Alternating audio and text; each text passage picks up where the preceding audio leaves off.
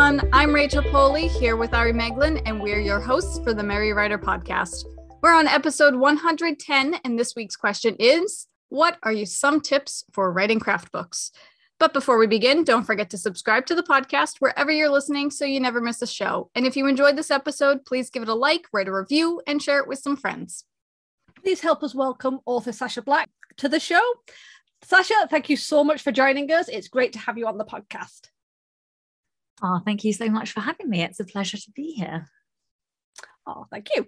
Would you like to tell us a bit about your writing background, like how long you've been writing, when you started, anything like that? Yeah, so I was a very nerdy kid and read everything I could possibly get my hands on. My mum actually had to swap library because we lived sort of in the countryside, and so it was so remote that for a while the only access I had was to a mobile library that are in these caravan thingies, and so I read everything in the kids section, literally everything. And then my mum was like, well, you have to read the young adult section, so I read everything in that as well. And then we had a very, very small local library, and then I read everything at that. And so we ended up going to the next town. I had my mum would cycle us to the next town. And anyway, so then what did I do? Well, I almost did creative writing at uni, but my mum very sensibly said, look, go and get a degree that has a career. So I sort of meandered off down this psychology background. And then when I left, I was sort of in a different position and decided to kind of get a more corporate role because, get a proper job. And within 6 months, I was borderline clinically depressed. I really, really struggled, and I turned to wine and ranting on a blog, which I think is where I met Rachel, actually. And so I just started ranting on this blog, and very quickly realized that I really thoroughly enjoyed the writing aspect of it. And the blog had a couple of iterations. I had some fertility issues, and then I kind of fell into flash fiction and NaNoWriMo, or NaNoWriMo, I don't know how everybody pronounces it differently, and remembered that I had always had a notebook when I was a kid. I had always written stories. I found the joy of reading again, because when you go to university, for me, I was just consuming academic literature, and I just didn't have time to read anything other than 50,000, articles or whatever. And so, yeah, I kind of fell into writing, and then I did a NaNoWriMo. Now I'm forgetting how I even say it. Anyway, I did a nano, and I won that one. And I have never, ever looked back. That was the first iteration of what would be the first book in my young adult fantasy series. I ended up scrapping it, writing it from scratch, scrapping that one, and then writing a third iteration completely from scratch. And that third one was the one that got published. But the way that I really came to craft is that the only way I remember stuff is if I write it down. And I was already in the habit of blogging. So when I learned things about writing or craft lessons, I just started sharing them. I just started putting them on the blog, mostly for selfish reasons, because I needed the action of writing the lesson down in order to remember it. But then other people found it helpful, and I like helping other people, and it's nice to be appreciated. So a few things went viral. Well, not viral, but I had hundreds of thousands of hits in a very short space of time. And I was like, oh, okay, there might be a market for this stuff. And that, I never looked back after that. That is, yeah, I collated a few of the blogs, and they became the Villains book. Which I find absolutely amazing. I didn't realize that you went through that journey to start writing your craft books, because we did meet on our blogs years ago. I don't even remember, but I've always looked at your blog as a reference, and even just try certain research points before I even go to Google. Sometimes I'm like, maybe Sasha's written about this on her blog, and I go to your website first and I check that, and then I'm like, no, okay, back to Google. But I think that's amazing that you you wanted to help so many people. Like, you did it for yourself at first, which I feel like that's how anybody should start off writing. You should do it for yourself. And then when you realize that you're helping so many people, you can just kind of compile it and be like, this is what I do. Here you go. Have at it. But I do want to say, Ari and I were talking the other day, and I was like, yeah, she came out with her writing craft book first, and then she came out with Keepers. And Ari was like, are you sure about that? So we were like stalking you on Amazon. And I don't know why I had it in my head. I know you published both books in the same year, which is another amazing feat, by the way. But I don't know why I had it in my head that you did Keepers after your Villains book. Yeah, I did. And it was, you know, I got a lot of flack for that, to be honest with you, because obviously people are like, well, who are you to publish a craft book before you've published a fiction book? But this was the thing. I never ever claim to be an expert at anything, right? The only thing I have ever done is share the things that I personally have learned. That's it, right? Any nonfiction book that I write is a collation of everything that I have learned on that topic. You know, and maybe one day I will, you know, and this is the funny thing, right? So since I published that Villains book, I have learned so much more about villains, but that is the basis of creating a good villain. And I definitely think that I will publish a second edition, because I recently taught a masterclass on the villain's journey. So people often talk about the hero's journey, and then recently, because of Gail Carragher, there's been a lot of talk around the heroine's journey, which is a fantastic book. I highly recommend you read it. But that got me thinking, nobody talks about the villain's journey, and villains being protagonists is quite a popular trope at the moment. So I then started breaking down lots of films, books, TV, where the villain is the protagonist. And I have pulled out some patterns and things that go to endearing the reader to what is essentially an unlikable character. So I am toying with either creating a slightly different version, maybe something more on unlikable characters, or whether I should just do a second edition. The thing stopping me is that I've done the audiobook and I really don't want to have to like edit the audiobook, so it would just be a bloody nightmare. But yeah, so yeah, I did technically publish my nonfiction book first. And, you know, it is what it is. Like, just because I published it before fiction doesn't mean it's not any less valid. It's no less valid than if I published it afterwards. Well, that's it. I mean, thinking about the fact that you had a blog and you were already putting those resources out there for people. And I mean, Rachel and I both have blogs, and we put our experiences of whenever we've come up with something or we've figured something out, and we'll put our tutorials on saying like, this is what we figured out, this is how we've done it. And as you said, no one's claiming to be an expert, but you still get people, even published people, coming on going, oh wow, I didn't think of that, that's really helpful. So it stands on its own merit, whether it's, you know, the first book you publish or the 12th book you've published, or whether you only publish craft books or whether you publish fiction books first and everything. So it's almost as if maybe people didn't like the fact that they had to pay because they liked all the free resources on your blog. And then it was like, you know, you collated it into a book form, and it's like, I wanted it free kind of thing. Yeah, possibly. I mean, the book does go much deeper than the blog ever went. But, you know, I think one of the things that I try to put at the beginning of all of my craft books is that, like, you might not like this, and that's okay. And you don't have to take this advice, right? And that is the point of creating a genre. You know, you can have loads of different opinions on dieting, or I don't know, frog growth, or, you know, or whatever. You can have like multiple voices on one particular topic, and they all will bring a different angle and a different thing. And often, you know, you see lots of books on plot and structure. Often they're all really saying the same thing, just slightly different worded, but you will find that you mesh better with one author's voice than another. And that's what you need really when you're trying to learn craft. Right. I mean, I think I say this in almost every podcast episode, like, you can't please everybody. Everybody has their own opinion and their own ways of doing things. And, you know, we can give our own opinion as much as we want and say, you know, this is what works for me. Maybe it'll work for you. And if people like it, great. If not, well, then they don't have to listen to it or do it or any of that. Yeah. And I am intentionally antagonistic. So I swear prolifically.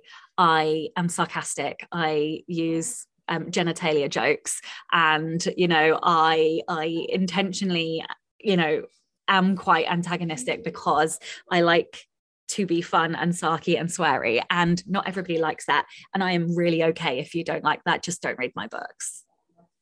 Oh, right, yeah, your books are heavy on that, which is hilarious, to be honest. I'm sorry, I'm still laughing at the genitalia joke. Well, I wasn't sure if I was allowed to swear, you see, so I thought, well, I better use a polite word. we do have swearing, and when we put our podcast on YouTube, we always take it as like not child friendly, because I'm usually swearing. I probably don't swear as much as you do, but we are fine with swearing. So. Okay, cool. Yeah. Dick jokes then was what I really wanted to say.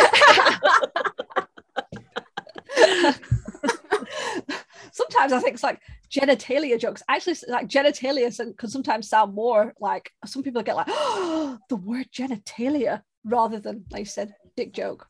And I'm just dragging it out now. So I'm gonna let you move on to the question, Rachel. I'm gonna stop talking. I gotta say, I haven't heard anybody use that word in a really long time. So I gotta be totally honest. When you first said that, I was like, what the heck is a genitalia? It took me a second.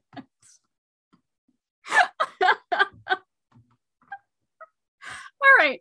On that note, I'm just going to go right into it. And speaking of Sasha's craft books, I'm going to just dive right in and say, how do you pick well, actually, you kind of already answered that, but you have more than one craft book. You have the one about villains, you have the one about heroes, and you have the anatomy of prose. So how do you pick the topic for each writing craft book? Yeah, so I also have one on side characters, and I'm working on another one right now, and I have 2 more that I am kind of inputting for and researching for. So, I mean, the first one on villains came about because I was just ranting, and I was ranting on my blog about how I couldn't find any decent representations of female villains in literature and film. And it isn't that there aren't any, it's just that I personally hadn't found any after trying at that point in time. And the reason I decided to collate that into a book is because, like I said, I had hundreds of thousands of hits on that particular set of blog posts. So I was like, oh, okay, there's a market. And then I basically went to Amazon and Barnes & Noble and various different bookstores, and I started looking online for books, specifically craft books on that topic, and I found one other. There is, I think, 2 others since, but at the time there was only one, and so I was like, oh, okay, there is definitely space for this content in the market, and so that was the reason and justification for doing that. Since then, though, I do think the reasons have changed. So like the second book, Heroes, was literally because I was like, okay, I've done one on villains, I should do one on heroes, right? Like that was the logic behind it, and I don't think that was necessarily the right choice. Of the 4 nonfiction books, that actually sells the least well, and I think it's because I probably didn't angle it right in terms of everybody works with their protagonist, right? So that is the character that they develop. And really, if I could go back, I would probably do a more holistic look at character creation. But I didn't. I looked specifically at heroes. And so interestingly, one of my favorite chapters I've written is in that book.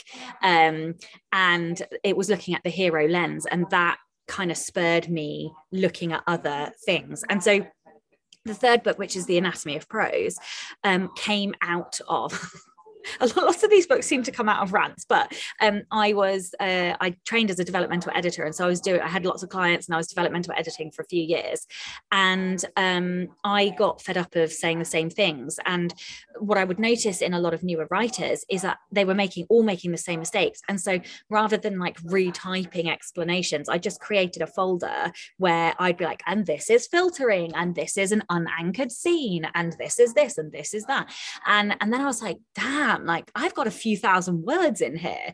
And so all of a sudden I was like, actually, like this would probably make a really good book. And that was then how that came about. So the last one on side characters was because I polled my audience, and I sort of asked in Facebook and on the podcast and in my newsletter, and I was like, look, what do you guys want?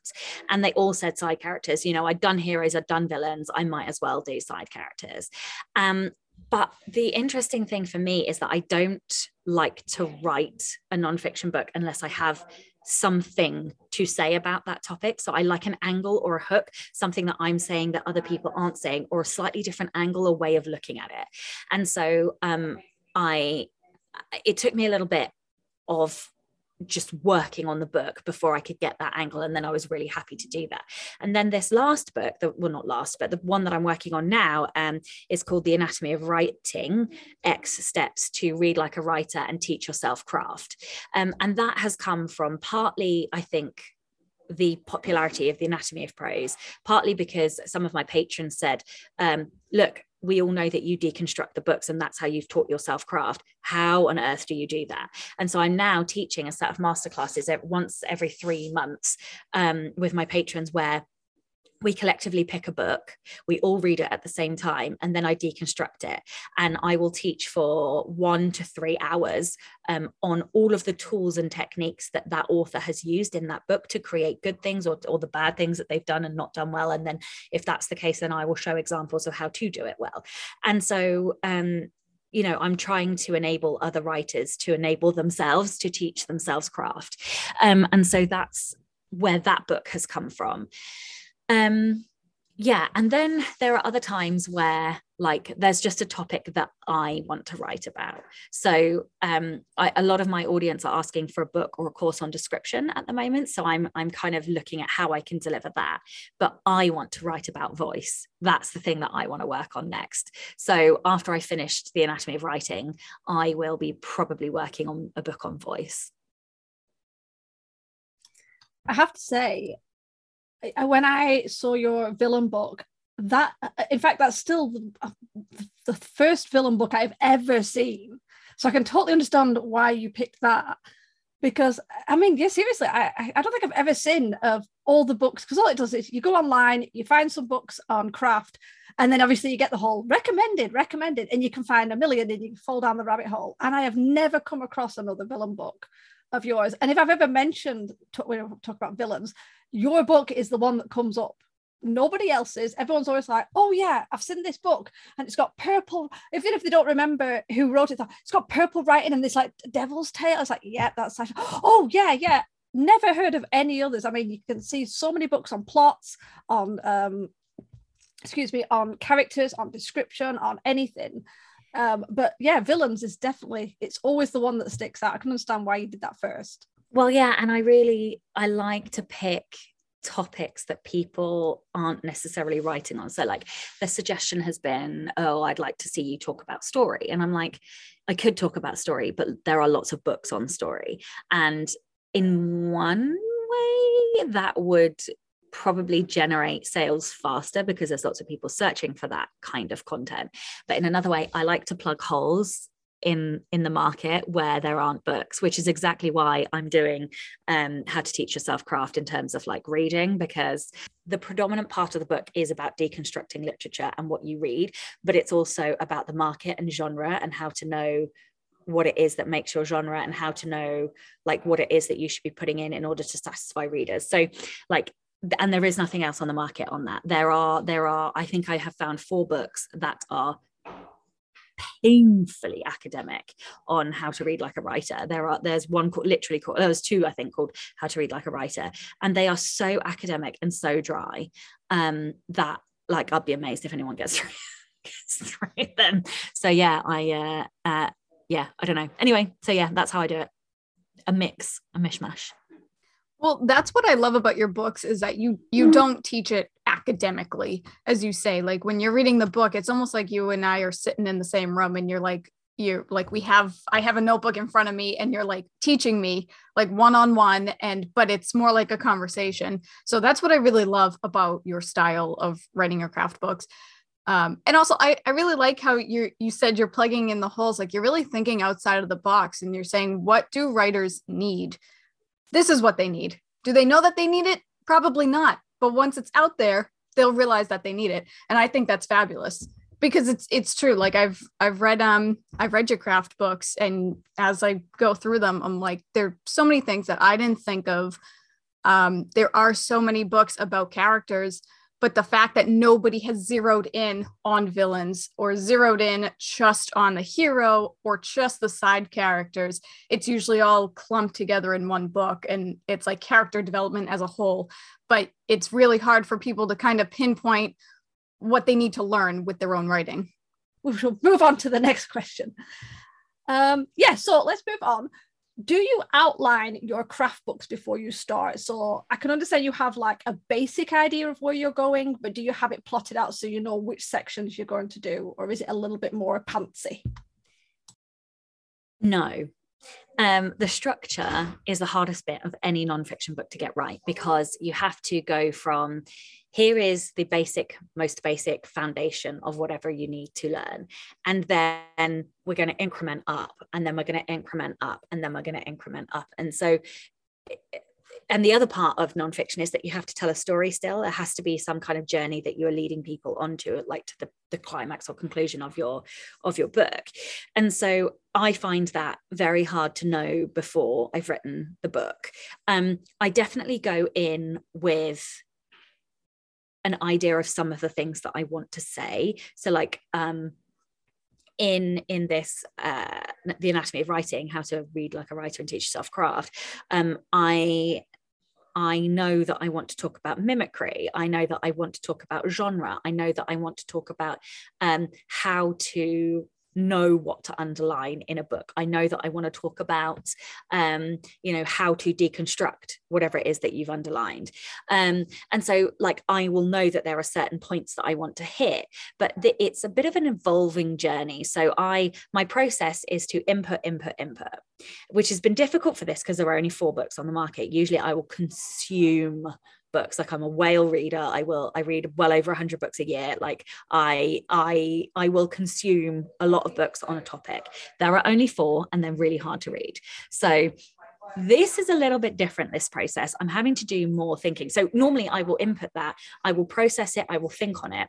And then as I'm reading, like if I underline things or if I find things that are useful, I often like lift that out of the book and put it into like a Scrivener file under the topic. So like I'll have a Scrivener file document that will say mimicry. I'll have one that will say genre. I'll have one that will say deconstruction.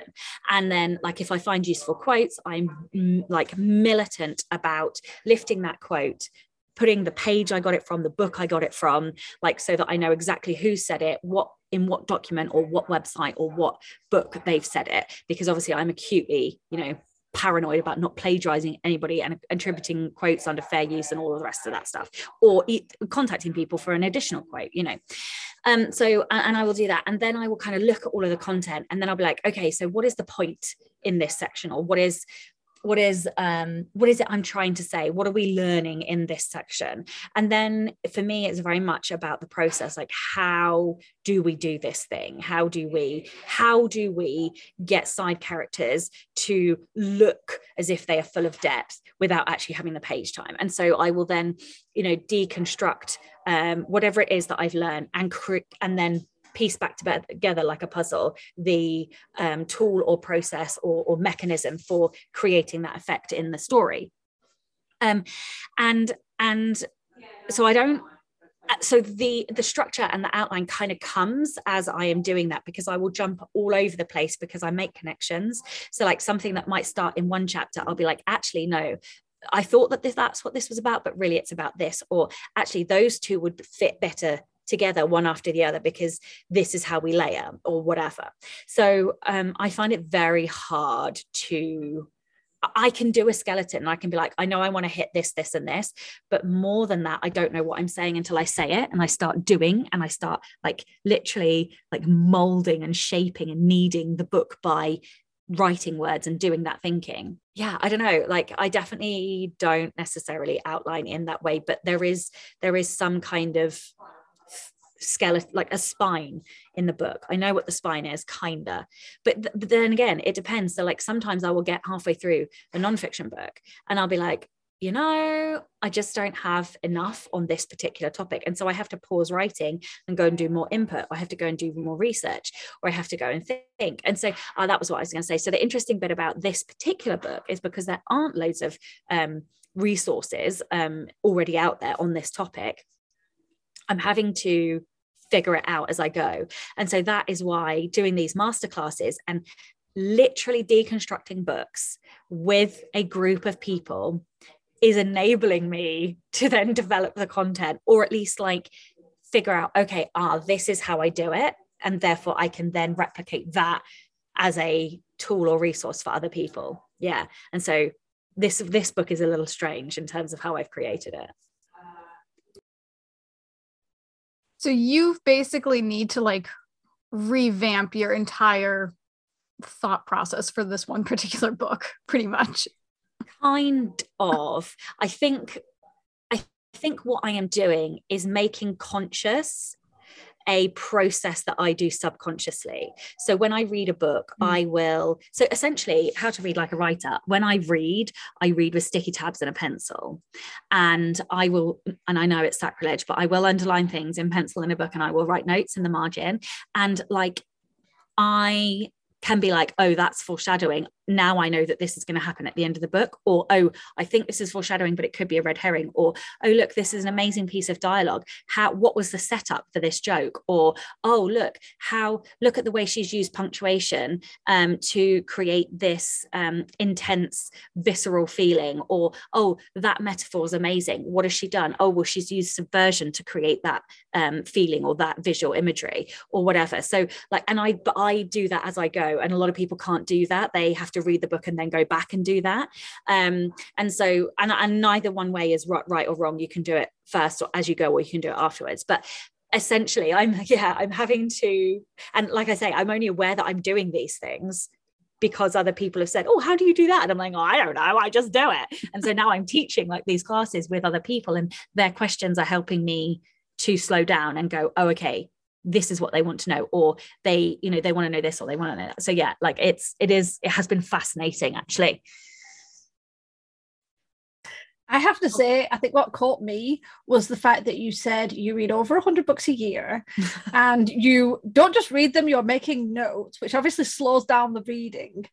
And obviously you're also writing books and researching books, and you run podcasts, and you have a family, so you've got like looking after your son.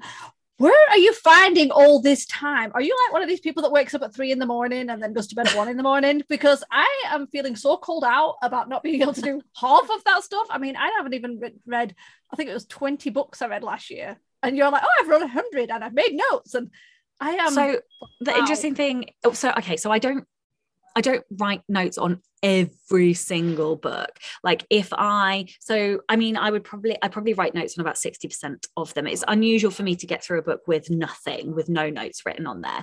But like, if I'm reading just for the enjoyment, I might choose not to do anything in that. But then like, if I'm like, oh, that's an amazing bit of description, I can't help myself. I just have to make a little note.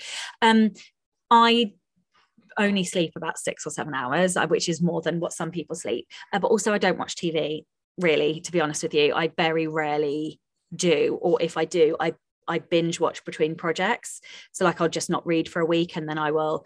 But I have a kid, and so we're stuck in the house every evening, and so I read for like 3 hours a night or whatever. So you can, when you block off that amount of time for reading, you do get through it. I'm not a fast reader. I am not a fast reader, but I just read a lot. Like, I never go anywhere without a book. And if you don't watch TV, most people will sit down and watch TV for 4 hours a night. I don't do that. So that is pretty much where I get the amount of the books from. And also, just to say, I don't think there's anything wrong with doing that, by the way, because some people will get a lot of energy pennies from like watching story or like deconstructing film and like watching film, and that's okay too. It just depends like what I did a test, and I found that I was drained after like a month we binge watched Scandal, which is like 7 seasons, and I loved it and it was amazing, but I was so bereft and deprived of creative energy pennies afterwards that I was like, I cannot do that. Reading is where I get my energy from. And so I have to read. I have to read. I love the term energy pennies. I love that. That is such a clever way. And yeah, you're totally right. Certain things do sort of deplete you. But some people find that reading depletes them and they much prefer visual story. And that's okay too. Like, it doesn't matter as long as you are getting that creative energy from somewhere. Right. Because I will say, like, after I read for X amount of time, it starts like lulling me into a sleep. It doesn't matter how great the story is. I just get tired after a little while. So for me, yeah, like I binge watch my favorite shows over and over and over again. And that's where I get my energy pennies. My wife is the same. Is the same. She likes documentaries, so I get it. Yeah, no, I mean, I'll have it on in the background while I work during the day. Oh my God, yeah, I could not do that. I would not get anything done. So, like, it's funny because if I sit next to my wife in the evening, I have to have headphones in because I will just read the words that I'm hearing on the TV. Oh yeah, no, that I get. But I usually like binge watch Psych, which I've seen a million times. So like there are some days where I do find myself like getting sucked into it and I have to shut it off. But for the most part, I can just have it on in the background because I pretty much know it by heart already at this point. So I just kind of tune it out after a little bit. So do you listen to music at all?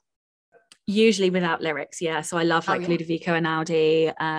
I also quite like film, game, and TV soundtracks because even though they might have lyrics, they're predominantly lyricless, or the lyrics are not the point of the music, if that makes sense. Like, yeah, so I do, but I'm often in silence. It depends. If I'm writing, interestingly, if I'm writing craft or fiction, I'm more likely to be listening to music than I am when I'm doing admin or marketing, which is weird. I thought it would be the other way around, but literally just sitting here, I've realized it's not. I do the same thing though. I need music that doesn't have any lyrics to it, or I have like the video game soundtracks or the movie soundtracks or something like that. So that's totally understandable. So with all of that said, what are some obstacles that you come across writing your nonfiction as opposed to writing fiction? That's a good question. I think it will depend on who is writing and what their process is.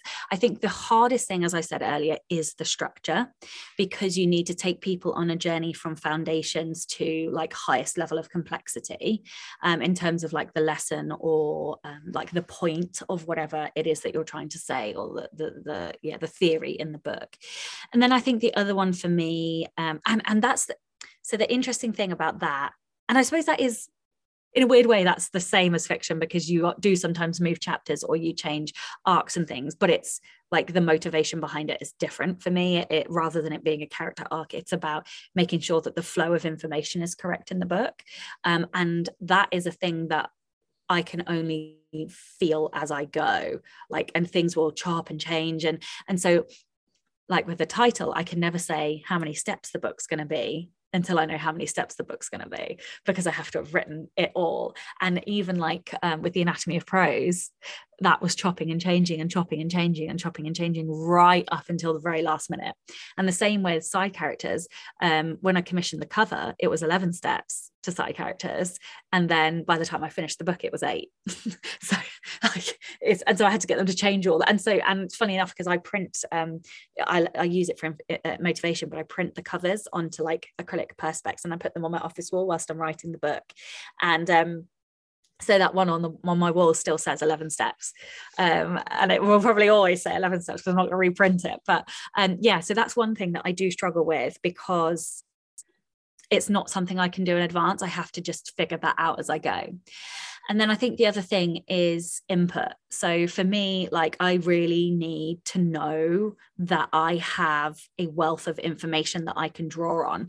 And that's probably not the case for everybody. It just depends, like, I don't know what your strengths are or how your brain works. But for me, I like to have consumed a lot of information, a lot of blogs, a lot of podcasts, a lot of YouTube videos, a lot of books on a topic before I am comfortable sharing what I've learned, because in doing that and in analyzing that information, that is how I come to the angle that I am on. And then sometimes the blockage will happen, or the obstacle will happen where I stumble across and something where I don't have enough information. And so then the writing grinds to a halt. And then I have to stop and like do all of that research or go down a rabbit hole. And I think the only other thing that's not necessarily like a blockage, but mindset wise it can be tricky, is that because I write in such a Marmite way, people have opinions on how I write, and like they have opinions on my voice, so to speak, or whatever. And like I get a lot of 1-star reviews that's like, oh, the hyperbole, or like she should take some of her own advice around purple prose, because I put in tangents and asides and asterisks and all of this stuff. But I'm doing that intentionally, so I know what I'm doing and why I'm doing it. And like somebody the other day, oh my God, I loved this. Somebody the other day gave me a 1-star review and compared me to like, they were like, oh, if Deadpool was a professor, and like went off on one. And I'm like, what? That is the best compliment I have ever had. So I put it all over social media because I was like, this is an amazing review. It was a 1-star review, but I was like, I could not give myself any better of a compliment than to be compared to Deadpool as a teacher. Like I would throw money at Deadpool to teach me. So yeah, like, but that has taken time to like grow that thick skin.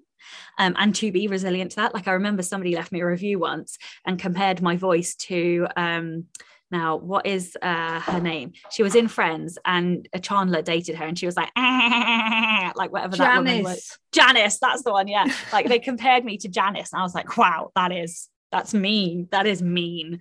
Yeah. So like stuff like that can block me. And then also this whole, like for a long time, people would put on me the mantle of being an expert, and I was like, I don't know that I feel like I'm an expert. And so I would create all of the psychological pressure around like what is an expert, and like how, like what deems one an expert. And then I was just like, you know what, no, I refuse that label. I have never called myself an expert on anything. All I have done is shared my knowledge. And now I'm like, actually, I don't determine what an expert is. Other people determine that, right? That is somebody else's opinion, and if they want to deem me an expert, great. But like for my own mental health and my own sanity, I always talk about the fact that I am just sharing my knowledge, and I'm sharing it in a way that lots of people find easy to consume. And because it's easy to consume, you can learn quick. And I think that's why my books are as popular as they are. I mean, what I'm getting out of this episode so far is that you're extremely busy, and writing craft books is hard. Doable. But I really like your method of doing things, and how you really just, as you said, you don't claim to be an expert in anything, because seriously, like what exactly is an expert? Like, no, there's always somebody that's better than you. So really, like, do experts technically exist? I don't know. But I really like how you do make it so simple and you make it easy to read. And I said this earlier in the episode that I really enjoy reading your writing craft books because they are so easy to read. And so it's easy to absorb the information. And then when I go back and I do my own writing, I actually remember some of the things that you said in your book, that I'll do something and I'll be like, oh no, wait, that might not work. And usually I don't retain much information when I read writing craft books, but from yours I do. So for me, you're doing something right. Well, and this is the thing. So if you're interested in writing craft, then the advice that I would give you is to know your angle, right? Like anyone can write on a topic, but what is it that you're saying that's different? Or is it your voice and the way that you're saying it? Something has to be different to the other books. And that can either be your voice and your style and your tone, or it can be the angle or the hook or the reason why you think that your process would work for other people. So yeah, like I actually think writing nonfiction is easier than writing fiction personally.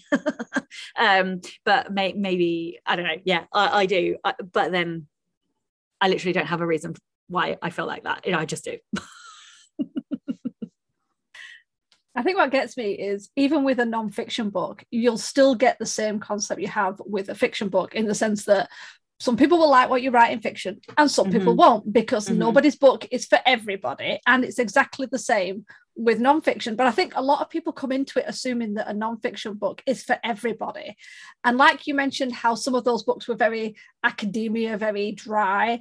I know people who love that style because they have a very high logic level, and they don't want anything excessive. They just want these kind of very dry facts and nothing more interesting, no sort of flow.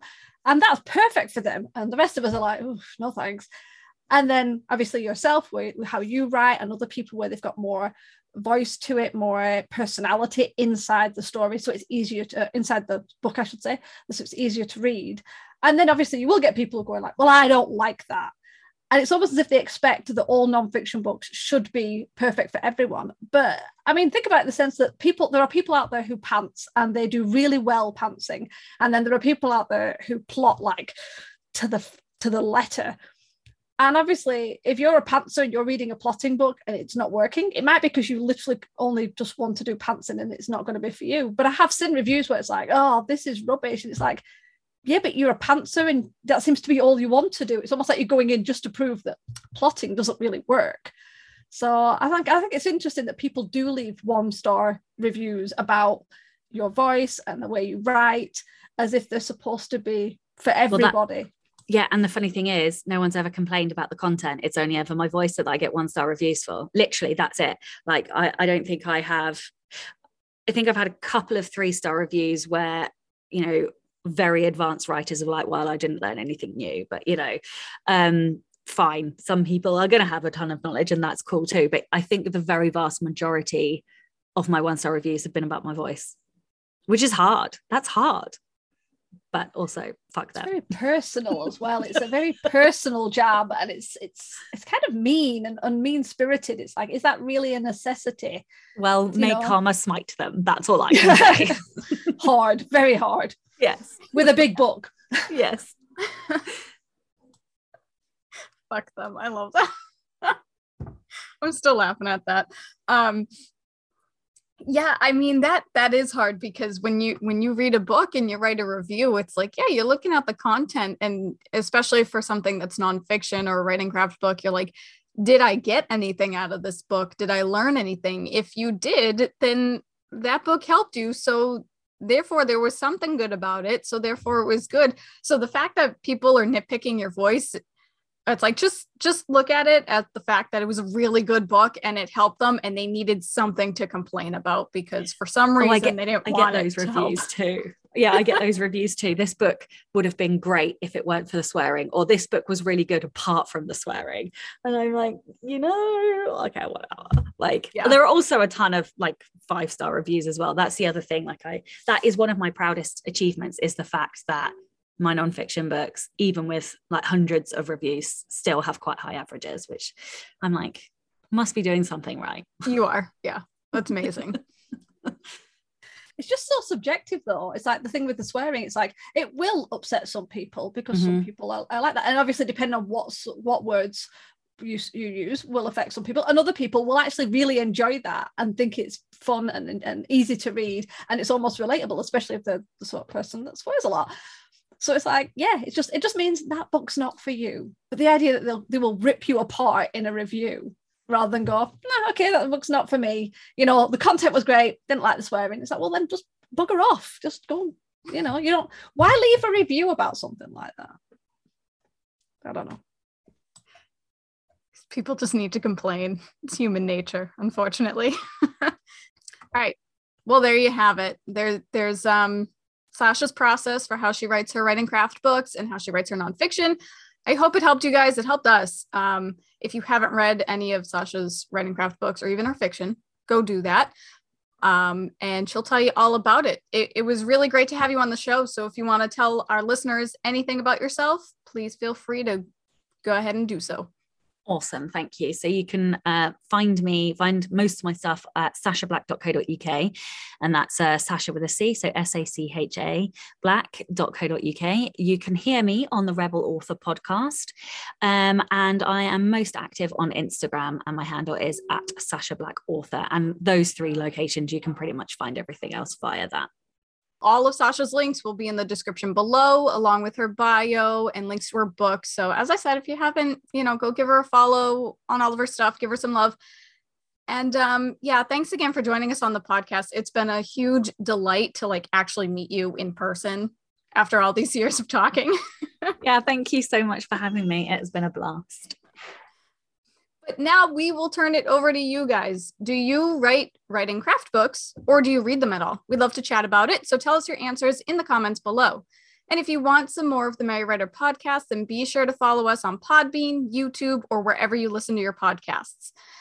Also, for as little as $1 a month, you can join us on Patreon at patreon.com/the Merry Writer podcast for bonus content. It really helps keep the show going, so we appreciate the support. But in the meantime, tune in every Wednesday for a new episode of the Merry Writer podcast, where we ask all the right questions. Thanks for listening. Bye. Bye. This podcast is brought to you by Shiny Objects. We're easily distracted. The music, titled Inspired, is by Kevin MacLeod, licensed under Creative Commons 4.0.